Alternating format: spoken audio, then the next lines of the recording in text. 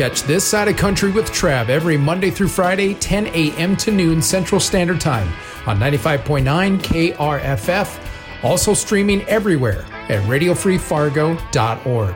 We spotlight the music of local country artists, new indie country, and celebrate the legends. This Side of Country with Trav on 95.9 KRFF. This side of country. This side of country.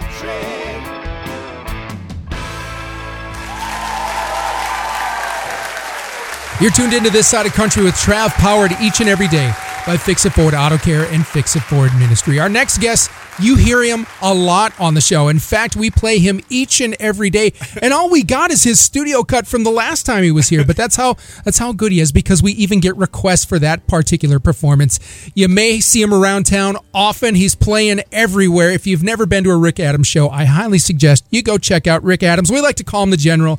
Rick, good morning to you. Appreciate you being here. Thank you, Travis. Nice to be here. I got to tell you that I am coming on your show, coming on the radio, and doing things like this. I get more nervous than Raina going on NBC for the Miss America.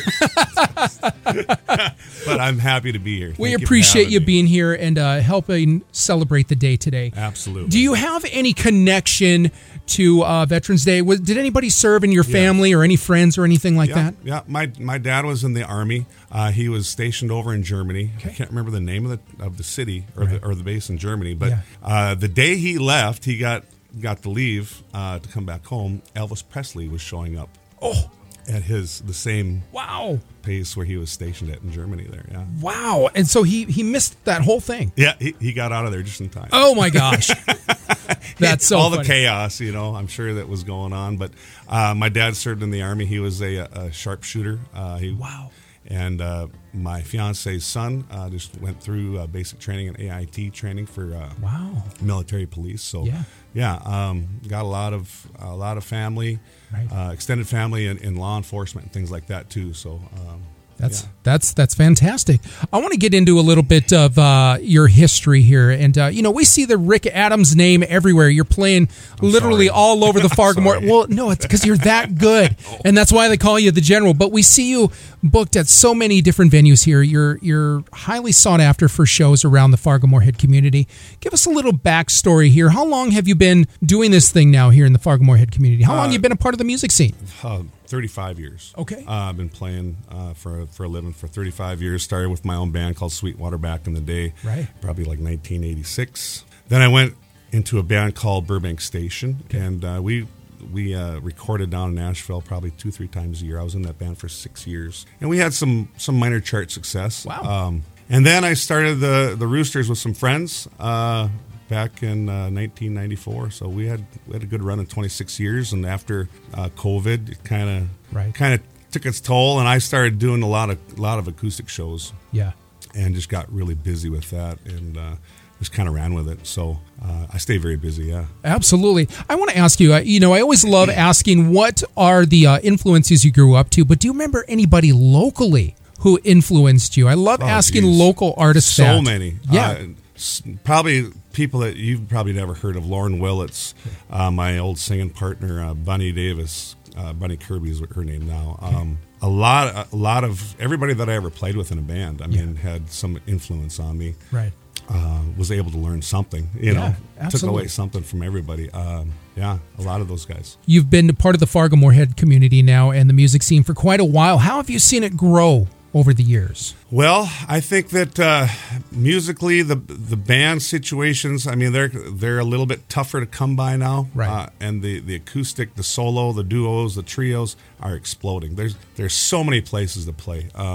There's not a shortage of places to play for acoustic artists at all. So that's a good thing that we have such a supportive community. A lot more singer-songwriters too. Absolutely. I think I have a great respect for those guys that write their own stuff. Well, give a shout out to some of the ones that you're really... Zach Thomas. Zach Thomas and Brian Lowry. He's another guy that they've been doing a lot of writing, and I've talked to them about getting together and doing a little writing project with them as well. Terry Mackner. Brianna Helbling. Yeah. I mean, you play them all on here. Absolutely. And Zach does a singer-songwriter night. I think he does that over at Murphy's. Right. Yeah, we got one coming up here in a couple of weeks. When is the last time that you wrote some original music and put it out there for everybody? Boy, probably back in my Burbank station days. Me and Rich Sickles co-wrote some stuff together. Okay.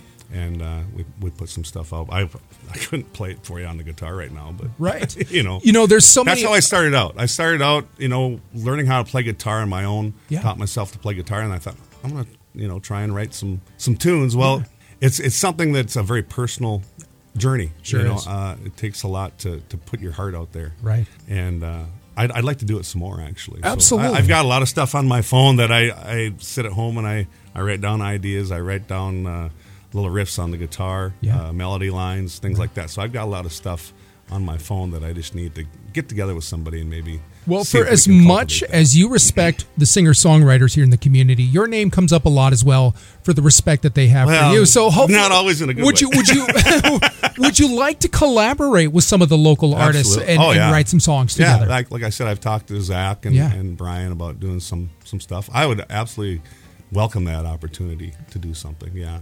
What do you got going on this weekend? What are your next couple of gigs here? Oh, boy. Well, let's see. Friday, I'm at Tailgaters, 7 to 10. Saturday, I'm at the West Fargo VFW. Okay. From 7 to 10. And they're the VFW out there in West Fargo. They're trying to get live music back on a regular rotation, and I encourage everybody to come out and support that.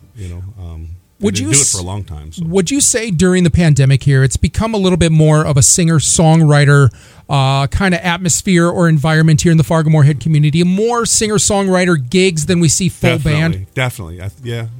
And I'm not really sure why. Right. Maybe it's economical. Right. Sure. It's a lot easier to book one guy than it is 4 or 5 guys and the expense. Right. Of course. So I think that's part of it. Well, when we come back, we would love to have you honor us, end the day today with an in-studio performance. I appreciate you being here. Is this the guitar that has the special story behind it? No, this one has a different story. Okay, let me hear that. Well, me and Tricia were down in Nashville at the end of September, and we went to this place. I've always loved Gibson guitars, especially their acoustic guitars. And we went to a place called the Gibson Garage. Okay. And it's this Gibson store down in Nashville, and we walk in, and I'm like a kid in a candy store. And we walk into the acoustic room, and it's like, And I said, "You guys have any J200s?" Because I love the J200. Right. And they said, "We have one." We just got it in, and they're very hard to come by because of the pandemic and things like that. And so I sat down, and the last time I played a guitar like this, it was the Sunburst. And I didn't really care for the sound. It was out in Montana, and I sat down with this one. I was thinking, please don't sound good. Please don't sound good. And I hit a G chord, and it was like, oh, it sounds good. Oh, that does sound good. So then I was just sitting there playing and talking to this guy. He was an older gentleman, and I had no idea who he was, and he was asking me about my backstory, where I was from. Yeah. And I told him the story about my other Gibson J200 that has a connection to my son. Right. And he was like, wow, that's a really great story, and I'd like to show you something. And by the way, my name is, they call me JC. He is the CEO of Gibson. Oh. I was telling this story to him. I had no idea. Gosh. Because I have something special I want to show you. At the Gibson Garage, they have this stage area. They also have a backstage area. Yeah. And in the backstage area, you go through this dark hallway into a door. You open up, and it's like this huge back lounge. Right. They've got a bar set up. They've got amps everywhere. They got guitars all over the walls, and it's a place. He said this is a place where a lot of the big name artists come and hang out when they're in town to do a show. And we're expecting Eric Clapton here today. Oh my gosh! So then he opens up. There's this bookcase on the wall. Yeah. He pulls the bookcase open, and there's a hidden door. And behind that door is another small room with all these lit up guitars on the walls. And it was the very first Flying V they ever built, old, like a 61 SG. Yeah. All these rare guitars that were Gibson, run out. First, this is unbelievable. This is like the best day I've had in Nashville. Nashville never disappoints, that's for sure. Needless to say, I bought the guitar. I love it.